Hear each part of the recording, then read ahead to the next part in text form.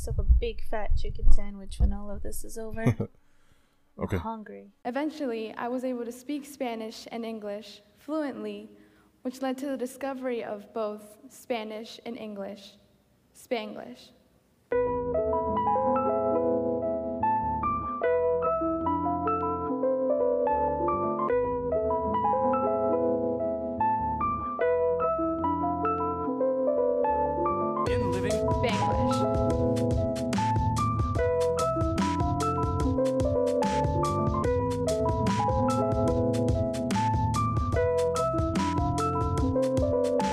Yo, what up? Hello, this is the one and only Vero Fuerte hitting you back up with another episode of In Living Spanglish. That's right, it's your girl over here with her favorite co-host, my only co-host if we don't count Frankie.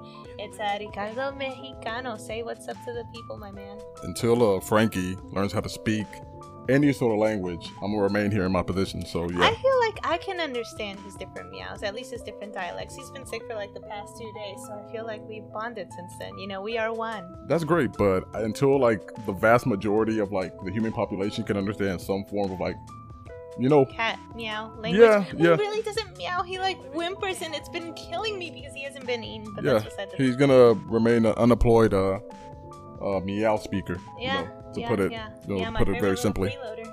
Yeah, exactly. But yeah, it's good to be here again. Got another great show for y'all. But as always, Veronica, hit him with the Latina, Latinx, whatever birthday. That's right. Okay, well, the Latinx birthday today, you guys, we have a big one. So, happy birthday this past week to the acclaimed Pedro Fernandez. You already know who it is. It's ranchera singer's son, Vicente Fernandez. And this, I actually was trying to ask you off of air. Is Pedro Fernandez the same little boy that, like, do you remember that? Did you ever watch that movie when you were a little kid growing up called La Niña con la Mochila Azul?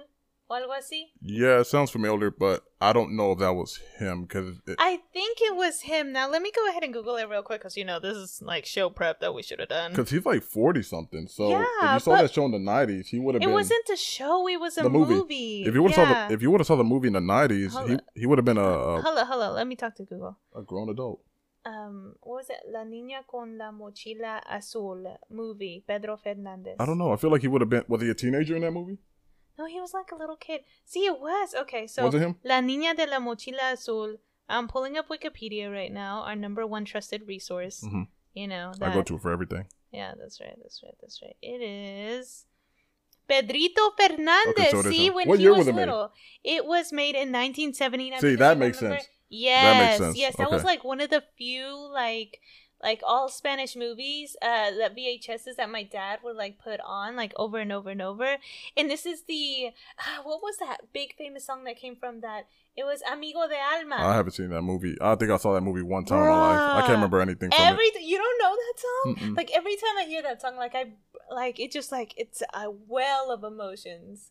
It's like Amigo de Alma. It's like my soul friend. It's beautiful. Anyway, so happy birthday to Pedro Fernandez. Thank you for giving me one of my favorite childhood movies. So shouts out to that. Moving on, folks, we have a very special guest today. I kind of met him like I meet most of my friends, and how we meet most of our friends nowadays is just through the internet and through random happenstance, you know, because what is actual socialization anymore, especially during COVID times?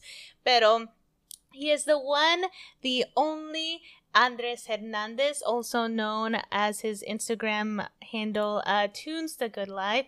He is a good friend of mine, super talented guy, amazing artist, and just an all-around awesome dude and entrepreneur here in local Fort Worth. So we wanted to go ahead and sit down and chat with him.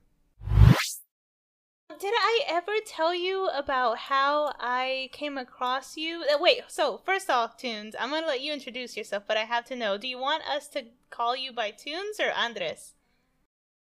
I suppose I'm more known as Tunes than Andres. People will start getting very like, oh, that's your name, you know? It's like, yeah, it's my name. It's my government name. But yeah, Tunes, I'll take that. Okay, awesome. Cool. Tunes it is. So tell us a little bit about yourself, Tunes, before I go into how I found out about you. Well, I go by Tunes. I'm an artist. I like to claim. I'm just like anyone else, just living about life, wondering about, finding about myself, and learning about myself. Just like anyone else, I just happen to go a different route to where I feel everyone has a purpose in life instead of just being born to live. So that's a little bit of where my mindset's at. I feel to introduce myself wise. Yeah. What do you call home? Like, where did you grow up? Like, where did you grow up in these streets? You know? The Squeaks. Yeah, exactly. I would say South Side for sure. South. Oh, so Fort Worth is where you're born and raised? Yeah. Okay. Sure. So what side of 35? I'm guessing. 35 in Seminary. Okay, gotcha. Okay. Yeah. All the taco trucks, Juanitos, all that stuff. Yeah. Plaza. Yeah, like we're not, and I'm pretty sure if you listen to like other episodes You of the already podcast, know that we're transplants. yeah, we're not originally from here, so we're still learning like a lot of like the All the areas, good taco spots, like that. Respond to my story that you gave me the other day, and you're like, "Those tacos are too damn expensive, bruh." Oh, my tacos, yeah. Yeah. They're wild. But I mean, they're good. The breakfast is actually pretty dope. Yeah. So what was life like? Just kind of growing up on that side. It was interesting. I say just seeing everything change from back then to now. I mean, back then, yeah, it had the whole gangs and stuff like that. But I mean, it's just like anywhere else, honestly. Mm-hmm. Was it pretty? And it just felt. It just feels like supernatural. Be home, be around home, and it's good to see the people slowly come back together in these times of gentrification, whether it's being said or not.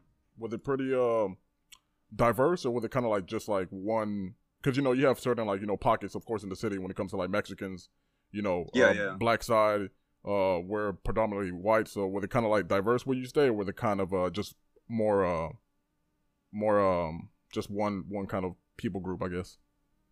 I mean, it's dominantly Mexicans, but of course, you have a few white kids and black community coming in. Yeah. But I mean, mostly Mexicans, Okay. Gotcha. I feel like you and I got to know each other. Of course, like, again, like, the internet is a funny thing, but I remember it was back in January. I think you and I together were out for a walk. Yeah. And cold as hell that day. Yes, it was cold as hell that day. And I remember walking in Trinity Park. I forget what section that we were on. And suddenly I see this giant-ass pillar, and it had, like, Space Jam characters on it, right? And I was walking past it, and underneath it, I was like, oh, that's really cool. And I saw the tag underneath it. It says, Tunes the Good Life. And I'm like, I'm going to follow him just because. And, like, here we are. And here we are. I have to tell you, like, since then, like, I've, kept up with your work through your page and all of that.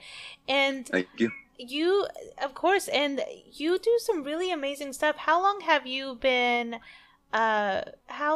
doing murals for the community, and is that the only type of work that you do around here? It's funny you say that. I've actually started since last year doing murals for the community. Prior to that, I was still training myself to be better when I do come out onto a wall. It's been fun though. It's been very cool. Meeting more community leaders, more community people. While I'm painting, some people will come up like, hey, like, you're doing a great job. Like, we love this. Thank you. And you have to be humble with it no matter what. Thank you not only to yourself, but to everyone who supports you. Mm-hmm. Mm-hmm. Do you, so you said you've been doing it like, for like a year now. Yes.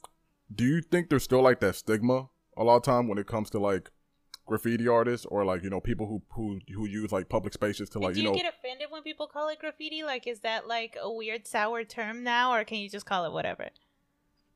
Well, honestly, that's a big thing that's going on right now. Yeah. Because since last year, all these graffiti artists, quote unquote, because I have a lot to say, right, leading to that quote. There's been a lot of confusion within the traditional styles of going through those milestones to call yourself that. Okay. Some of us have done like the whole legal thing, train yards. Some people just like to quote unquote bomb, which is basically doing little throw-ups around the city, like hollows. Hollows are just outlines of your name, and kind of like bubble letters, but some people play around with letters. It's just endless styles coming about. But lean back to when I say quote unquote the graffiti, it's gotten to the point where people can get a spray can, not even starting off with a sketch, put something that they see from online. So, embarrassment on some part, but it's also on the terms to where there are no rules in graffiti. It's just one of those things like, right. There's unwritten laws, there's unworded bonds, but in the end, graffiti, there's no definition to it. Just like art, which leads, graffiti to come into those terms of art. It has a certain style to where you can call it graffiti, but in the end, it's still art. So there's no definition to it. There's no visual way you can say it's like, this is what graffiti is. Like, there's no particular style that goes along with it, basically. Yes. And it can start from back then. You can see the evolution to now. It's pretty wacky, but it's very interesting to see and live within these times, from growing up, seeing all the stuff back then, the old school documentaries, the videos, the way hip hop helped change graffiti and music itself to what it is now. So do you think there's still that stigma with maybe a lot of people who are like outside of like the culture, where like maybe it's more accepting now to where, back then law enforcement and like people in general may not appreciate that, hey, this artist is tagging up the side of like an apartment building or like, whatever it may be. Do you think it's become more accepted nowadays that, hey, this is a piece of art and it should remain here? Or how do you feel about that? About like just people, how they feel about just murals on public spaces nowadays?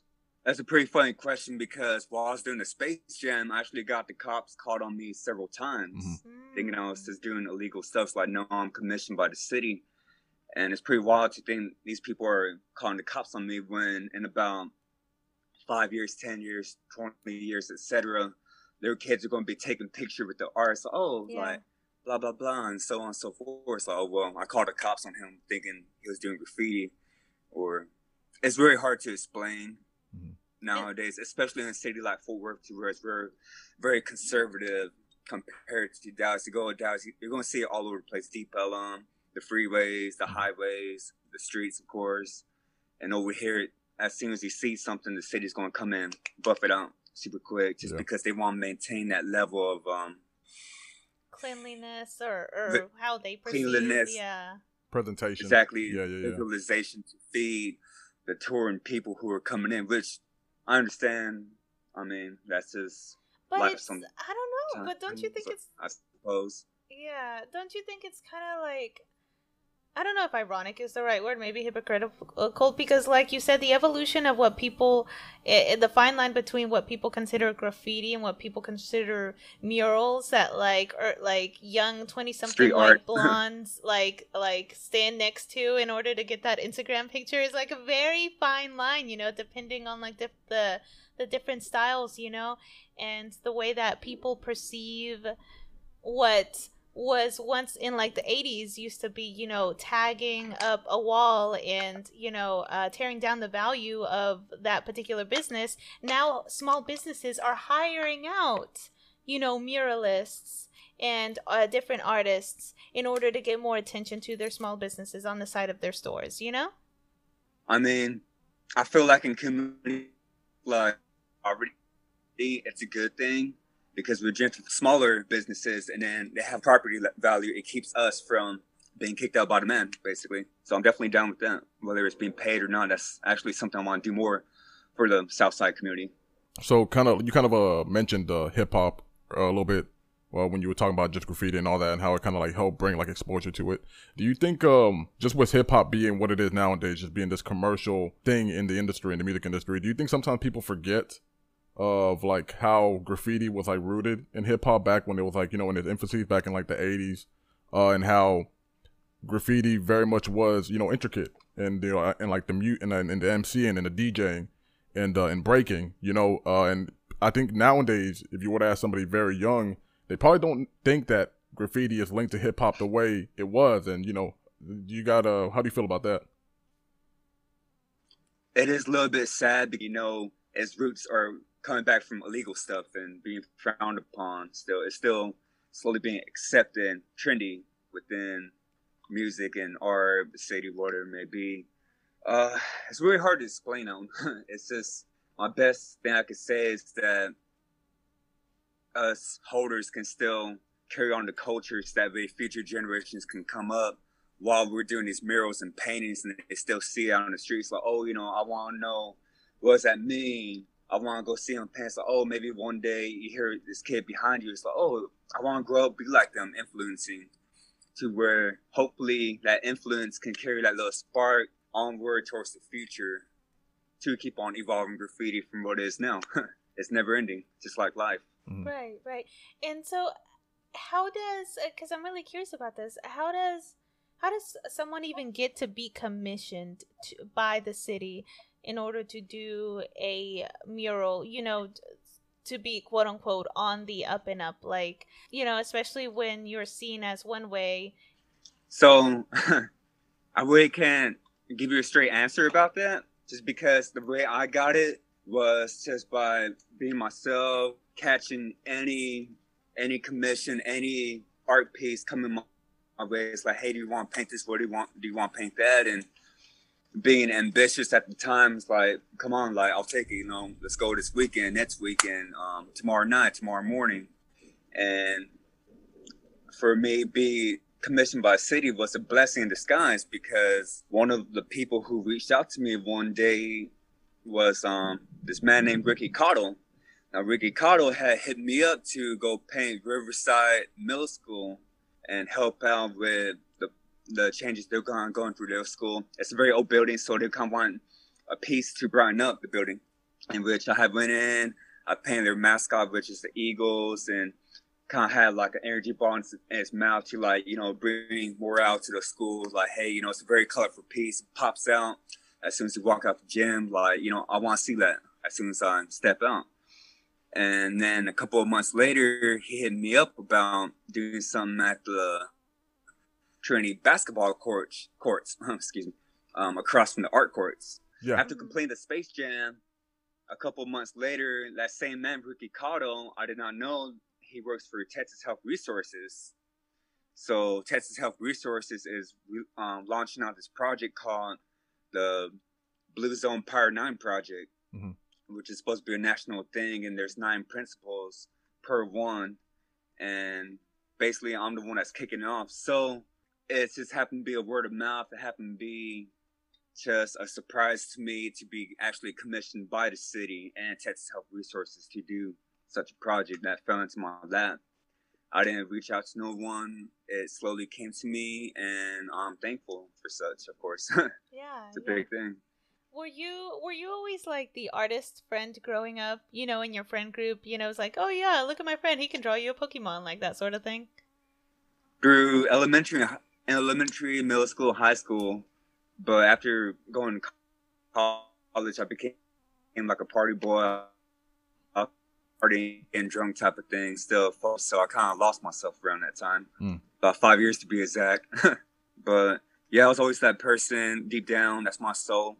Nowadays, if I'm not doing some artistic, I'm slowly dying through the soul. So do you find yourself kind of doing pieces just for the love of it, or are you finding more like professional work, where people are like, hey, I see, not just like murals, but just anything, like, hey, I got this idea and I want to see like your input on it. I want you to design like this poster, whatever it may be. Do you find a lot of that nowadays?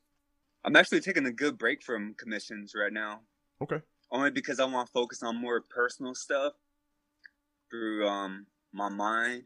And the past year, I've actually been focusing a lot on anatomy, only because I want to get more into realism and be like the big heads, Da Vinci, Michelangelo, several people who do still hold those old traditional ways to where they can create a human being from the mind instead of looking at a reference picture. And it's a very hard thing to do. Okay. I'll be able, my personal stuff, tunes, I have that cartoon hip-hop style. So I can look at someone or something and create a graffiti character out of it. And which I'm still trying to get back to my roots. So that's why I want to do more personal things slowly getting back into lettering. I stepped away from lettering for a long, long time to get more into realism and characters itself. A lot of things, it's just been so overwhelming to where I have to take a break, disconnect to reconnect into the world, the matrix, whatever it may be, and to back to myself as a better artist and an artist as one.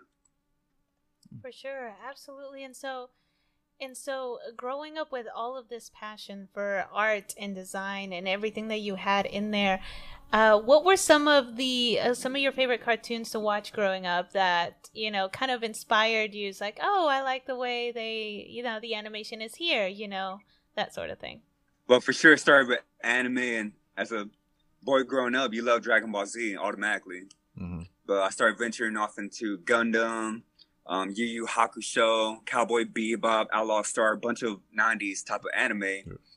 And after that, that's when I started watching Cartoon Network. So, of course, I love Courage the Cowardly Dog, Ed and Eddie, Hey Arnold. Those are probably like my big ones, just because the different storylines they had, the different topics they had. Even as a kid, when you look at Courage the Cowardly Dog now, the first episode is super satanic. It's Hotel 666, and then you have the cat portrayed as the devil. It's like, wow, you know, like, I got as a kid, but seeing now, that's pretty dark, and I like that. But, yeah. You know, like almost said, he said, wow. Yeah. Okay. And then from that, did you kind of like, so I'm guessing that, was that kind of like the initial spark of like, hey, this is like something that I really want to, like, maybe you didn't know it yet, but at the time you were like, hey, this is something that I really like, and that I want to kind of like venture into, like, let me see what else is out there as far as like this art, you know, not just cartoons, but like, let me venture into like graffiti. Let me venture into like, you know, Renaissance paintings, you know, whatever it may be. Was that kind of like what kind of got the ball rolling for you? Actually, I think sometime in middle school, I went through that whole Cholo phase, you know, the Dickies, the brown. Oh yeah. The homies. The hairnet. Yeah. I did not have no hairnet. No. You had hairnet? I rocked the hairnet. My hair was like super, dude, my hair's like super curly. So I couldn't do split back. I couldn't spike it up. So I got the typical fade, and I guess that's what was popping off. I didn't know. It was wacky. Yeah. But during that time, I was doing the whole payaso drawings, the little old English, little tattoo style. Until one day, it was actually my mom that helped get me into it. So back then, just kind of like everyone else, we were still in cable, you know, HBO, Stars, all that good stuff. And there's a documentary called Rock Fresh. Now, one day I was drawing, my mom was like, hey, mijo, come check this out. So, okay, cool, you know. I sat down and I fell in love with it automatically. The first thing I seen was this dude named Coffee. His name's Coffee because his color palette references very like earthy brown tones, green tones, dark tones. Nothing bright and poppy like graffiti's used to see. And he had this crazy style. Like, I'm not sure if y'all can see this tattoo, but probably not. Yeah, a little bit. But it has like architectural roots to where he started bringing this into the graffiti game. So I'm already getting introduced to two different styles at one time. And as the documentary proceeds on, you start seeing more old school cats who have that very 70s, 80s style, the bright colors, the bold outlines, the crazy 3Ds, and all this is their name. It's not even a word or a phrase. It's just a name specifically. So you always see two different worlds clashing. But at that time, I still didn't know anything about that until you start seeing it nowadays in everyday life as a graffiti artist. Okay. Right. And so I guess like with all of that in speaking of your mom, now we all know that like Latinas and Latinos pretty much get a lot of them end up getting stereotyped as, you know, like the guy in the back of the class that can draw, you know, that sort of thing. Yeah. Was your mom always supportive of how talented you were and how talented and how passionate you were with all of your drawings and things like that? Or did she ever tell you, like, no, mijo, you have to think outside of the box. You have to do something different? I'm not sure super down with it. When I got caught up the first time, just like, oh, mijo, like, it's okay. Like, we're still going to your art show tonight, bro. It's like, yeah, mom. That is so dope. My mom would fucking kill me. Oh, that is awesome. Yeah, she even took me to go get Whataburger after I got out. It's like, okay, cool. You know, my dad's like, ugh. Bro. It was funny because, okay, so first of all, my dad's the one who got me into drawing. As a kid, he's drawn me little comic strips in a way, stick figures, and he used to draw little things from, I'm a big gamer actually, so from the 90s, the old school Game Informer, Resident Evil was popping off. So I was like, oh, Dad, like, I like these zombies. Like, can you draw that? He'll draw them, and then from the guns, I'll kind of like shoot little blanks, make a little scene going on. So it was funny. He's the one who got me into art, but when I got caught up, the first time, he was super salty about it. We were so quiet going to Whataburger. There's a train that crosses on Hemphill and Elizabeth Street. And as the train was crossing, there's some tags on there, some pieces, and my dad's all like, look, graffiti, all like sarcastic and shit. It's like, do I already know? Like, it kind of like annoying me, but I'm a kid. I just got out, whatever, you know. It's like, whatever, you know. We still going to March show, right? It's like, yeah. It's okay, cool. Very wacky times. My dad, they both, if I'm doing a commission or a mural, sometimes they'll come out and show some support. Bring, you know, the mom wants to bring like lunch or something like that. It's like, here, mijo, I'll buy you Chick-fil-A. Here's a Coke. Here's a water for later. Here's a water for your friend if I'm painting with someone, whatever it may be. Everybody loves that damn sweet woman. Then my dad come check it out. It's like, oh, mijo, that's cool. Hell yeah. That's awesome. So it's good to see they're both at the same level to what I'm trying to achieve. Were you a single kid growing up, or did you have any siblings? I had siblings, but they were kind of scattered out. I was kind of the only single kid growing up, basically. So stuff like that, I have to like go make my own friends and go hang out, just enjoy my own me time. Okay. So were any of them into art as well, as far as like drawing, or just kind of like doing it for fun? I believe two of my brothers did. One of them, he used to actually tag with some of the older cats from Southside, and then my other brother from Austin, he liked anime too, so he's a big Vegeta fan. He'll take Vegeta, copy him in a way, add a beard to look like himself, and then put United States Marine Corps tattooed on his arm. It's like, man, damn well Vegeta won't work for that shit. But I mean, it was cool. It was inspiring at that time because they were a lot better than me. It was something I've never seen. But yeah, they're probably like the only two artistic ones. My other sister, she was probably more artistic in the way of like getting tattoos, but other than that, she really didn't draw or anything like that.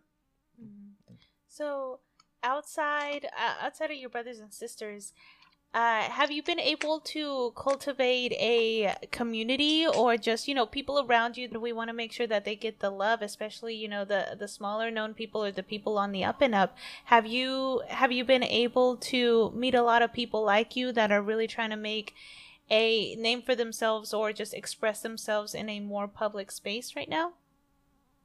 That's kind of yes and no answer, only because when it comes to the art community in Fort Worth, I really didn't think I knew we were going to talk about this, but I was like, whatever. Okay, cool. So the art community in Fort Worth is very weird. Basically, it's like its own clique. If you're not in that art community, you're not going to be in type of shit. And it's pretty sad because some of these cats who come out trying to do the whole graffiti thing, it's like, no. It's like, you're not about it, dude. You know, you're not about the culture. But finding more within the community of other graffiti artists, yes, I can definitely say for sure I found my tribe in a way. I'm still meeting new people, new cats that I used to just like read about in magazines or see them on Instagram. So that's always pretty damn cool. But the art community itself, it's very closed-minded, I feel, within working with each other. And not only like the art community, but I feel like the city itself, within the hip hop or the music community, the bar community. If you're not within that community, you're seen as an outsider, or they don't even want to let you in. They feel in their comfort zone. And there's also internal conflicts, external conflicts with other artists, which, I mean, it's bound to happen. It's just me specifically. I do my best to stay away from it. Stay away from it. Stay off social media as much as I can, except if I want to post something, maybe do a swipe or two. It's like, I'm done. I don't want to say anything, you know? So do you think that has to do with like people trying to be like gatekeepers to like the certain scene that's been going on, and like, do you think they feel like there's not enough work to go around? Yeah, like not everybody can eat, right? They're like, no, this is my space. I've dominated here for a while, and you can't have any of this. You know, it's not. They feel like scarcity, man. Scarcity. Yeah, it's not enough. Scarcity mind. It's not enough money to go around. You know, do you think it's like that kind of mindset? Anyway, yeah. Especially, I feel most of it's based on race. With Fort Worth being a very conservative city, basically, if you're white, you have the job already, real quick. No matter if you have that technique to where you can very respect it, or if you have that real funk pop style that's super, in my opinion, I feel like it's super easy to do. Anyone can do it. Mm-hmm. But just because you have that ethnicity, now it's like, oh wow, like put this on the building list, you know, put the hashtag so we can tag you and take photos all day, you know? Mm-hmm. But I mean, you can also tell from, I guess I'll consider myself too, but within that community, the coconuts, I'll just straight up say whitewash themselves to be accepted within that community. It's like, okay, you know, we have this person now, like he or she speaks for the whole Latin community now. Right. We need them in here, you know? It's like, okay, whatever, you know? They're the token of that little group now. Yeah. Do you feel like in moments like, you know, right now, like Hispanic Heritage Month, stuff like that, do you feel like that's when, you know, white community leaders take that opportunity to like hire out like Latinx artists, people of color, artists of color, things like that? But when the month is over, what do you get? Like I said, I really haven't kept up with social media lately, especially within the community, so I'm not very too sure about that. Maybe there's the possibility anything can happen. Well, not anything can happen, but I wouldn't be surprised if it did happen with the way our city is. Right. Then again, it could just be like a whole trend right now going on that we can all be doing, or I might even be a part of it. And I'm not knowingly aware about it. And I understand what you mean, Andres, because like for me personally, I think that there's always this weird fine line of like us, especially, you know, like having a podcast or having any sort of like creation where, you know, us as like Latinos or however you identify, you want to express yourself, you want to like express, you know, how proud you are of your culture, this, that, and the other. Sometimes I'll be honest, like I have trouble doing it without feeling like I'm selling out or performing for, you know, white community leaders and things like that, you know, because they're going to love it. They're going to love whatever I do only because I'm brown and because like Ricardo said, I'm a token. So do you ever struggle with that fine line of like taking a commission for this, that, and the other? No, I mean, you need to eat, you need the money. So where do you rationalize that in your head? I say, well, just because I haven't had so many commissions from the white community or whatever it may be, I just try to eat, like you say. Mm-hmm. But yeah, I guess it's kind of like, do you find a hard time withholding like your integrity? You know, feel like you're not being like pandered around, or you're not trying to pander to somebody. Like, do this because this is who you really are, and not because somebody's trying to get something out of me, you know, and make me look like a fool in the end, you know? No, because I can probably tell a client or a potential prospect already how they're going to be. And even then, with my art style, it's probably something they don't like. They probably want the typical realism, the typical, oh, we want to pour tend to my personal dreams and live out whatever sketch I have in my book. I want to put this on the wall instead of what someone else wants to do. And yeah, I may eat, but sometimes you have to have that balance of, okay, you're going to get this money and exposure from doing this, of course, but is this really you going up onto the wall, or is it just like another picture from Google? Compared to like mine, some I have them in the book from like maybe years back, maybe something I did the other day. It's just a sketch, like, hey, you know, let's put down walls. Okay, cool, you know, for sure, I'm down. Like, this is my art for sure, definitely coming on to something.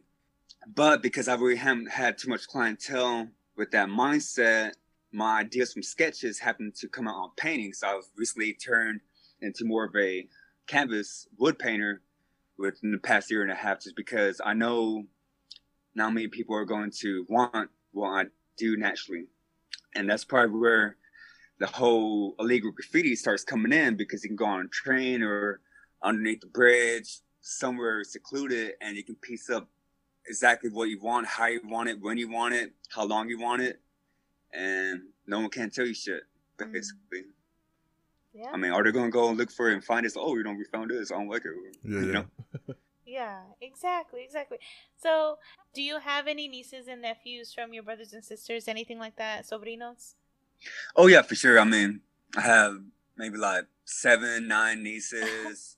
What do you tell the kids coming up, that want to get into art, that want to, do what you do, because they see you there, Theo, and they see, working with all this amazing canvas work and muralist work and things like that. And what would you say to them, growing up in the city of, if they were to grow up in the city of Fort Worth, what piece of advice would you give them? Don't get into trouble, first of all. Second of all, don't let anything consume you to where you want to be an artist, so you have to work for it. That includes you have to make sacrifices, whether it's partying or hanging out with certain people. You just have to maintain that goal and keep that mindset. I know it's very hard because growing up, you start becoming more exposed to so many different lifestyles. Like, you want a taste of it, you want to live it maybe, and if you really are an artist, it's always going to be in your heart, to where in the back of your mind, it's like, I have to do this. Like, why is it in the back of my mind all the time? It's eating me. What's eating me? I have to feed it now. Start feeding that ambition. And yes, you may not be the best at first, but no one was. No one just popped out the womb. It's like, hey, I'm Picasso all of a sudden, or I'm Michelangelo. It takes time, takes dedication, takes that ambition, the mindset, everything. I'm not even going to say it's stressful. It's just a very consuming thing as an artist, I feel sometimes. Consuming, that's a good word. But I wouldn't tell them that. I wouldn't tell them that if they're at age 8 asking me that question until post-high school. It's, oh, hey, congrats, you graduated. Like, let me tell you about art real quick now, about that message I left you about 10 years ago, Yeah. And I think that about wraps up the interview. Thank you so much, Tunes. Oh, for sure. Thank you, both of y'all, for having me on. Yeah, shout out your social media and all that, where they can find you. Anything that you want to shout out, go ahead and give it to them. Shout out to my Instagram handle at Tunes to Good Life, TOONSTHEGOODLIFE. Shout out Nope, Eder, Joe Skills, Psyker, KTK, the homie Obese, Nico, all my homies in Dallas and stuff who put me onto walls, got to pay nets too. Shout out to the folks. Shout out to anyone who's just trying to be an artist or even living the dreams itself. Just maintain, don't get distracted, don't lose yourself, man. That's about it. All right. Yeah. Shout out wise. Yeah. All right, man. I appreciate it. Continue, like you said, striving. Your art itself already, speaks volumes. And we just wish you the best in the future. Thank you. Yeah, man. Oh, yeah, definitely. I was looking forward to this all day. That's why I said I was listening to y'all's episodes, trying to catch the vibe from y'all. And I love it. Y'all fucking hilarious. Like I love y'all's topics. The one with Rebecca Najera, that was pretty dope. Oh yes, I love her. I love her. Yeah. She's so great. All the guys were like, the fuck you laughing at? I was like, man, dude, like, this podcast is wild and it's just tight. Yeah. Sure will. Hey, thank you for the love. Hey, if you ever have any questions or, heck, you already know where to reach me. Hit me up with a DM for anything, anytime. And thank you, Tunes, again. I really appreciate you. Yeah, man. Oh, yeah, appreciate you. All right, we're back. Hopefully you enjoyed that interview with Tunes, really dope person. Check out his art. Like he said, he mentioned his handle at the very end. I love him. What a sweetheart. What a dope person. I love him to death. Yeah. Really great having him on the show. So our first little topic order of business, I feel like we talk about things kind of like too heavy sometimes, Vettel, which is necessary. Yeah. You know, there's nothing wrong with talking about a little bit more. It's a heavy world. Yeah. No, sometimes it's not so heavy. Yeah, exactly. It's what you make it, you know. Yeah. It's not. Yeah, it's necessary.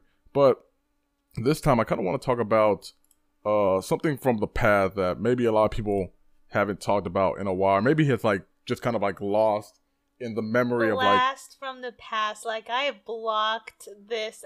You know what? We should have mentioned it actually to Tunes. Now that I think about it, just because it's art. Yeah. Yeah, it's all art.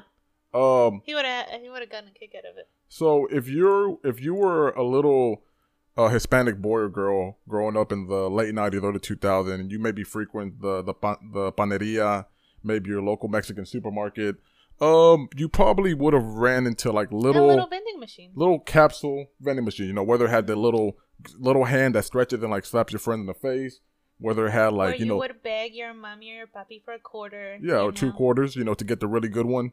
Oh, you know, the fake tattoos, the awesome sticker that you can put on your binder and show off to your friends. You know, plethora of things. But one of the big things, and for people who don't know this is still the highest selling vending toy ever in the United States. I did not know that. Yes. A blast from the past, like Veronica says. The Homies. Do you remember this, Veronica?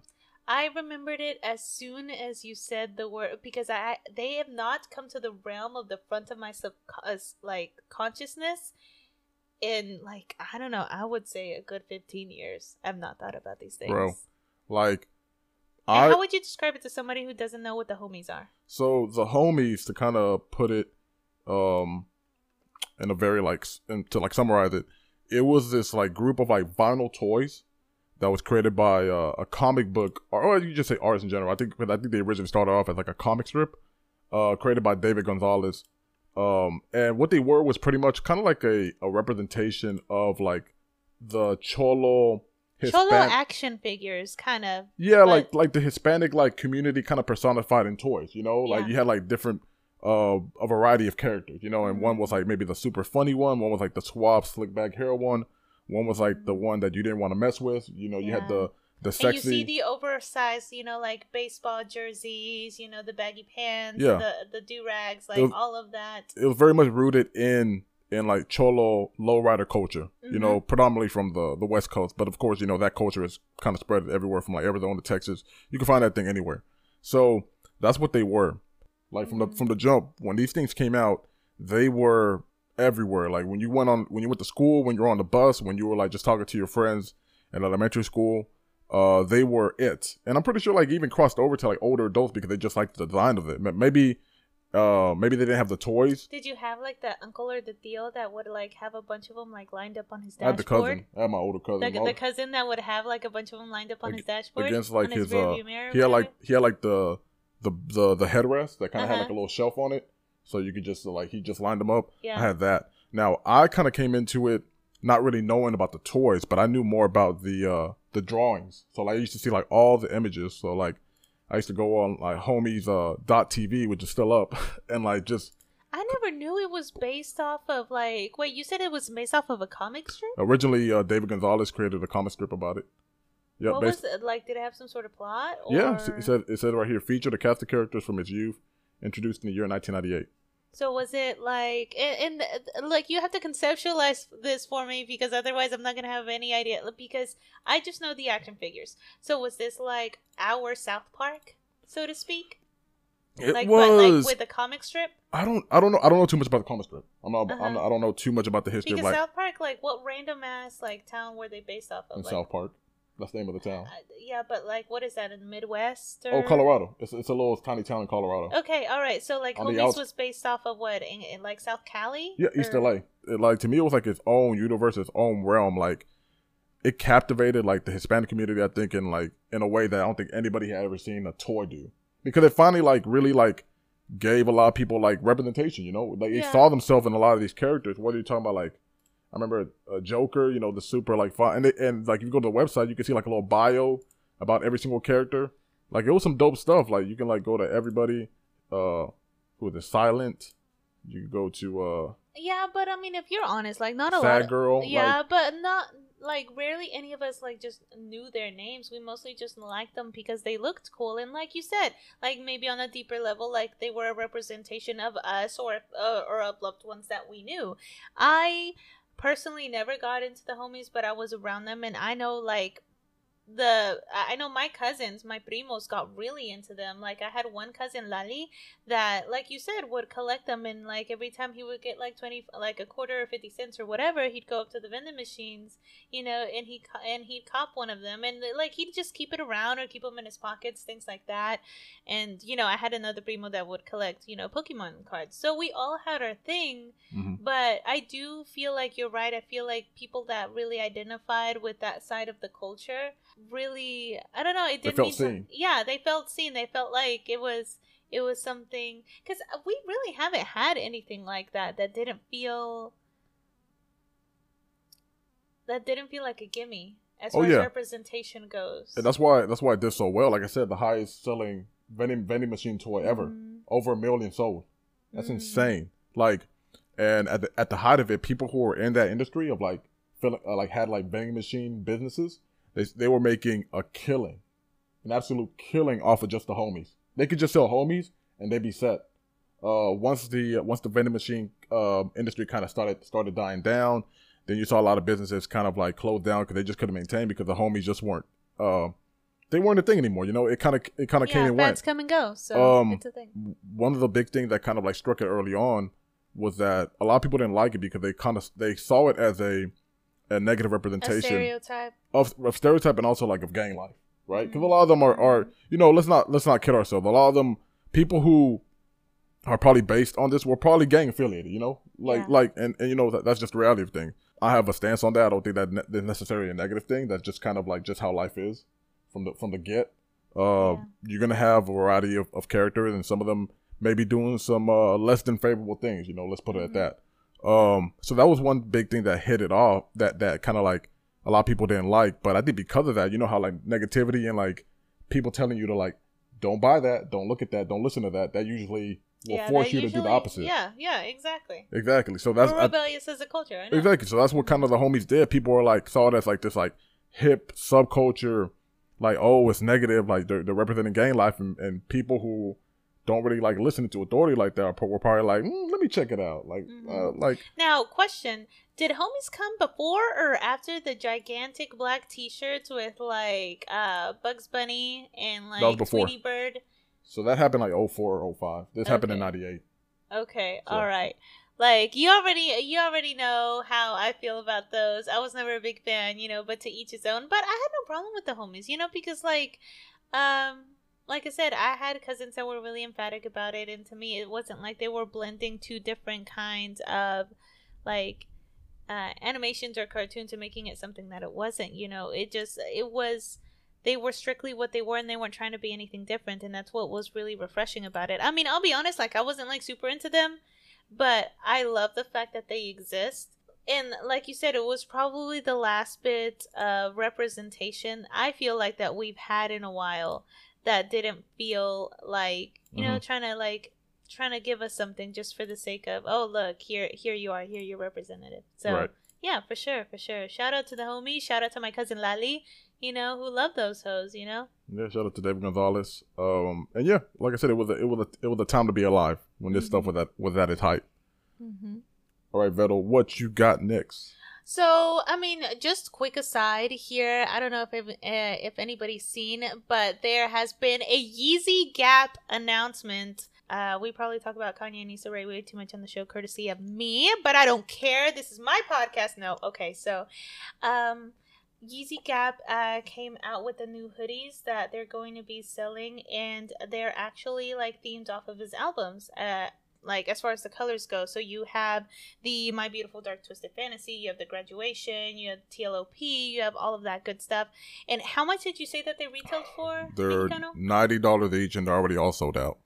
Yeah, so there goes. So good luck with the resales. Plans. Yeah, good luck with the resales. But I don't know. I mean, to be quite honest with you, even if they weren't sold out, I don't know if I would cop them, because you look at the design. Literally, it's just a solid color that's like representative, like, you know, that maroonish magenta color that My Beautiful Dark Fantasy is. Like that's just one solid color hoodie. I really wanted the brown one that was late registration. Late registration. Because I went to the website and I was like, come on, have one in a large. And they didn't. They had the only size they had left was extra small. And I'm like, bro, like hardly anybody ever buys that because hardly anybody wears extra small. You could have got one from... Oh, no, I'm not. You do not wear extra small. Excuse you. And that's no offense to you. Excuse you. You do not wear extra small, okay? Whatever. Let's be realistic. All right. But anyway, okay, so I have them pulled up here. They're pretty cool, yeah.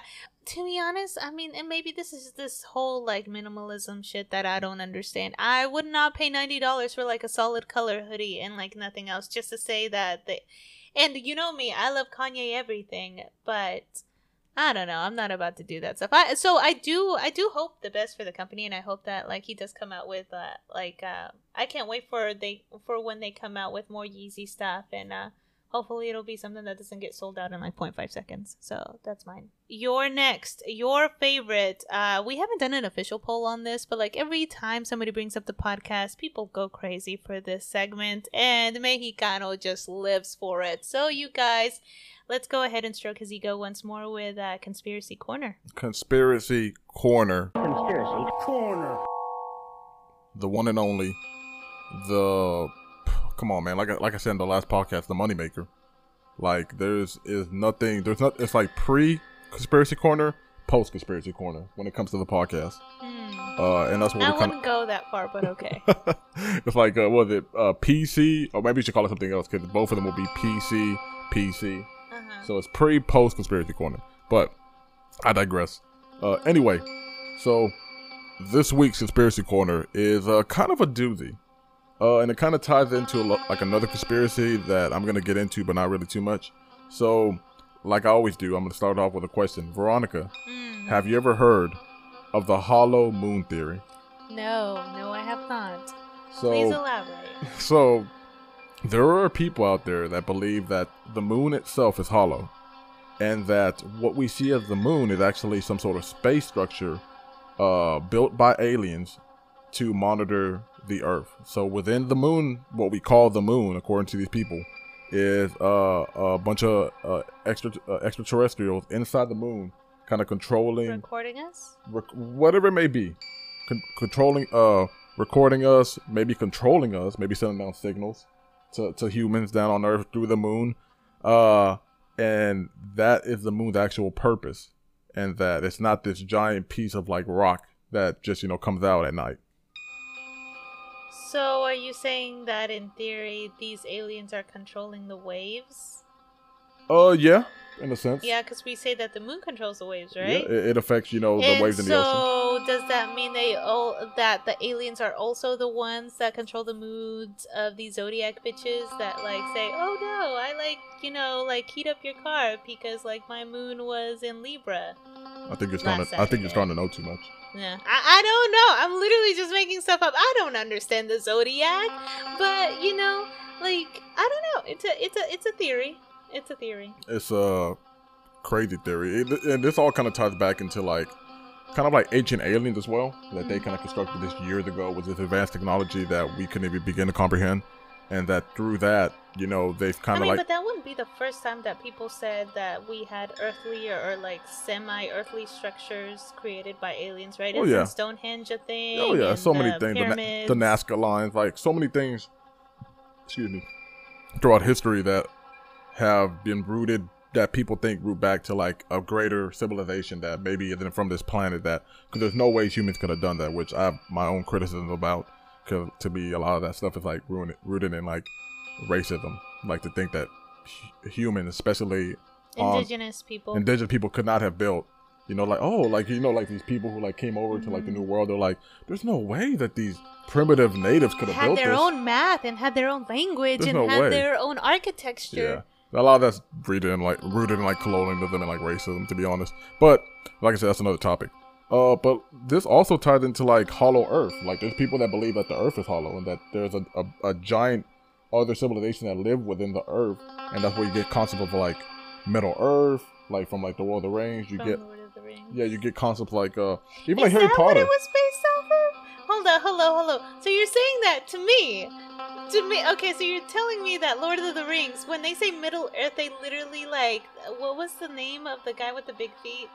The Balbo starts with a B. Yeah, starts yeah. with a Bilbo Yeah, Baggins. Bilbo Baggins, yeah. Like him and all of the other MFers, like they lived in the middle of the earth, and that's what it was based off of. I mean, in the book series, I don't know if like Tolkien has ever said that it was based off. We are the wrong people to talk about this. Have you ever read Lord of the Rings? I have.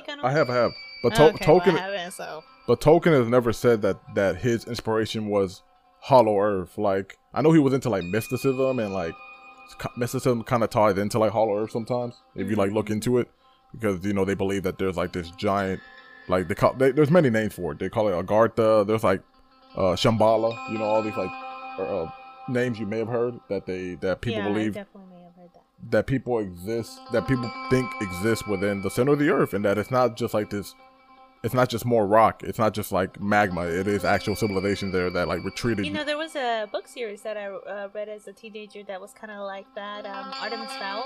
Oh yeah, you remember that? Mm-hmm. Where all like the fairies and the goblins and all of them like literally lived in the center of the earth because like they tried to run away from humans because they were overrunning the surface of the earth, and so they learned how to like live within the heat and stuff like that. Now that is interesting. Yeah. I mean, like I said, that kind of ties back to like this, and a lot of this is like old theories of like what the earth was back then. Like I'm talking about like 14th, 15th century, and it kind of never went away. Mm-hmm. It maybe became less mainstream, but like the idea that there may be something within the earth kind of always existed, and that kind of like made its way into like pop culture and to like films and books. So like it's a thing for sure. Like people have always talked about what if there is another side of the earth that we're not aware of that's inside.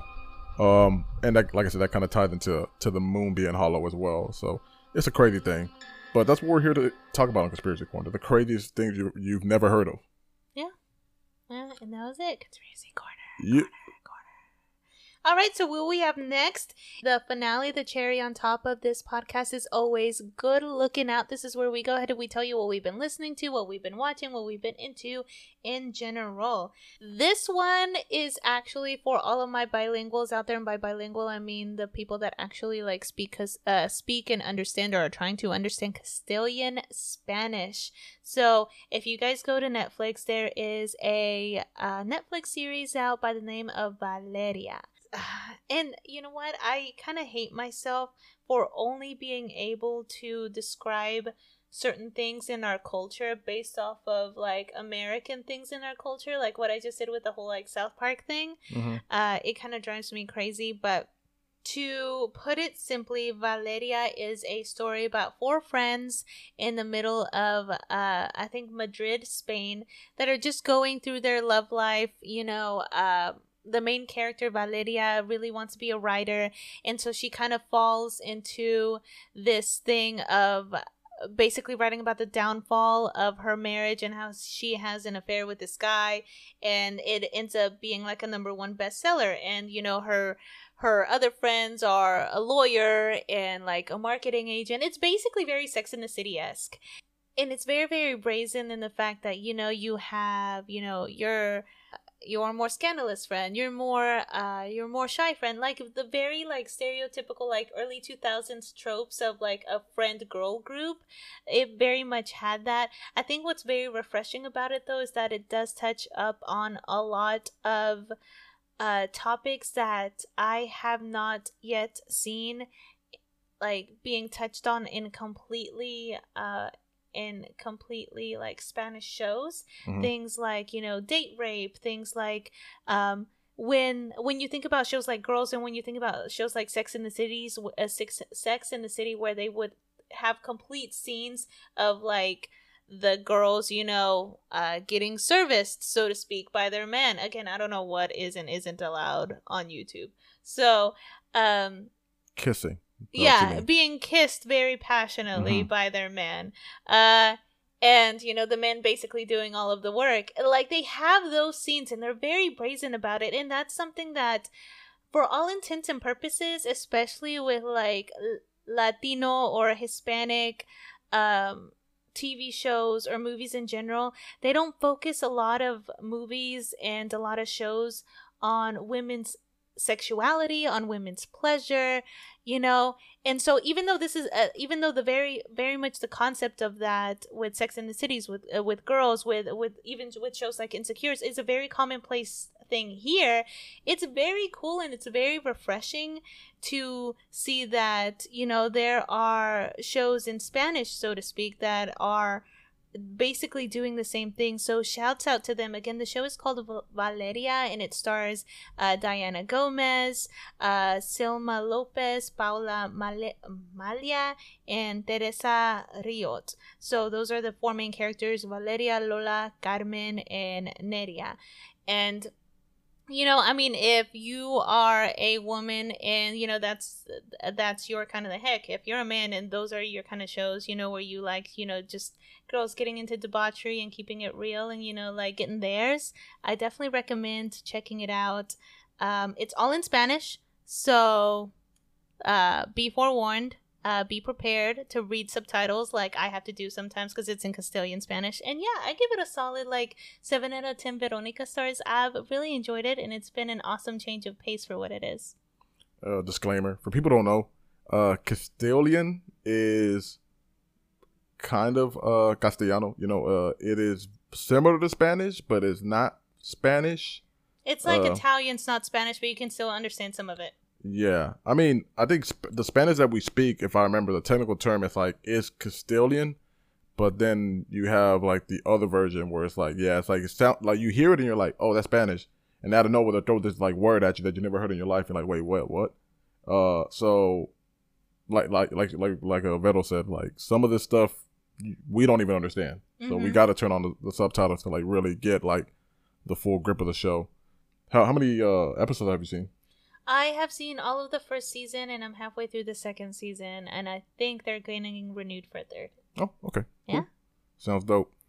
All right, so moving on to my good looking out. Taking a little bit of a turn here, nothing TV movie related, but this time I'm talking about switching it up. Yeah, talking about some music this time, and this is nobody new, but they may be kind of like new to people who don't really keep up with like underground, the more lesser known artists when it comes to hip hop. So I want to highlight Stove God Cooks out of Syracuse, upstate New York, and Rome Streets out of New York City. Tell them how to spell that last one. Rome Streets, Rome, street spelled STREETZ. I almost forgot to spell street for a moment. So yeah, Rome Streets, Stove God Cooks, two dope artists that really bring back that grimy early 2000s 90 sound. But of you know, hip hop? Yeah, hip hop, but like updated. So and the projects I want people to check out is for Stove God. Check out his only commercial release, Reasonable Drought, completely produced by Rock Marciano, another dope artist. If you haven't heard of him, if you keep up with underground hip hop, you probably know who Rock Marciano is. One of my favorite artists / producers. Amazing project put out by Stove God. Just if you like that really grimy drug talk, then you know this is the album for you. And then Rome Streets, you know, he's gonna hit you with like a lot of like knowledge base, witty, J. Cole-esque. Not like street talk. Okay, thank God. No. He's like knowledge and smart about it, but it's still that street talk. He's gonna tell you like the real what goes on in his life and what he's seen. And the album you should check out with him is his collaboration with DJ Muggs that from Cypress Hill fame. You know, shout out Muggs, you know, legend. Is the Deaf and the Magician album, which came out earlier this year. So that one from front to back, amazing. Like I said, dark, gritty, grimy beats. So check them boys out. I think Rome Streets is signed to Griselda, so you know Westside Gunn, Benny the Butcher, Conway, that whole team. You had me at Benny the Butcher. Yeah. And then I think Stove God is on the brink of being signed to Griselda. So I don't think it's been confirmed yet, but I think there's talk. So shout out to them. Shout out to the whole Griselda movement. You said that they've both been making music for a minute, right? Yeah. Stove God actually used to go by a different name. And this is kind of like his like almost second try at rap. And he's, you know, making big waves. And then Rome Street, yeah, he's been doing it for like a solid decade, I think now. So why do you think that neither of these have popped off just yet? Oh, because of sound. It's very underground. But like we've been seeing that sound, that gritty, grimy sound, make a resurgence, man. Ever since like Griselda and a lot of other artists, Action Bronson, what's my dude, Planet Asia. Like a lot of people have been bringing back this sound that people thought would never come back, would never be commercially viable, and will be able to like sustain a fan base. And they've been kind of proven wrong. But I mean, that's the thing is, especially with music, is that everything's cyclical. Everything's gonna come back around, including that like more gritty shit. So, yeah. Shouts out to them. So yeah, maybe right now it may not be like the artist that people know right off the back. But trust me, I feel like as this sound kind of like keeps finding its way more to the surface, this gritty, grimy Wu-Tang, Nas, Helter Skelter sound from the 90s is gonna, come back full force. Look at him. 5 out of 5 for both projects, in my opinion. 5 out of 5. Oh, okay. You throw me off every time you do different like scales. I'm like, what's out of 10? 5 out of 5 for Definite Magician by Rome Streets, and then Reasonable Drought by Stove God. 5 out of 5. So 10 out of 10 for both. Yeah. All right. And that was our show, mi gente. Thank you so much for sticking with us. I hope that you're really loving this season because we are really loving making it for you. And that's our show. I'm going to go make myself a chicken sandwich. I am starving. We love ya. We out. My hope is that you see how Spanglish has closed the gap and formed a synergistic approach for communication. Thank you.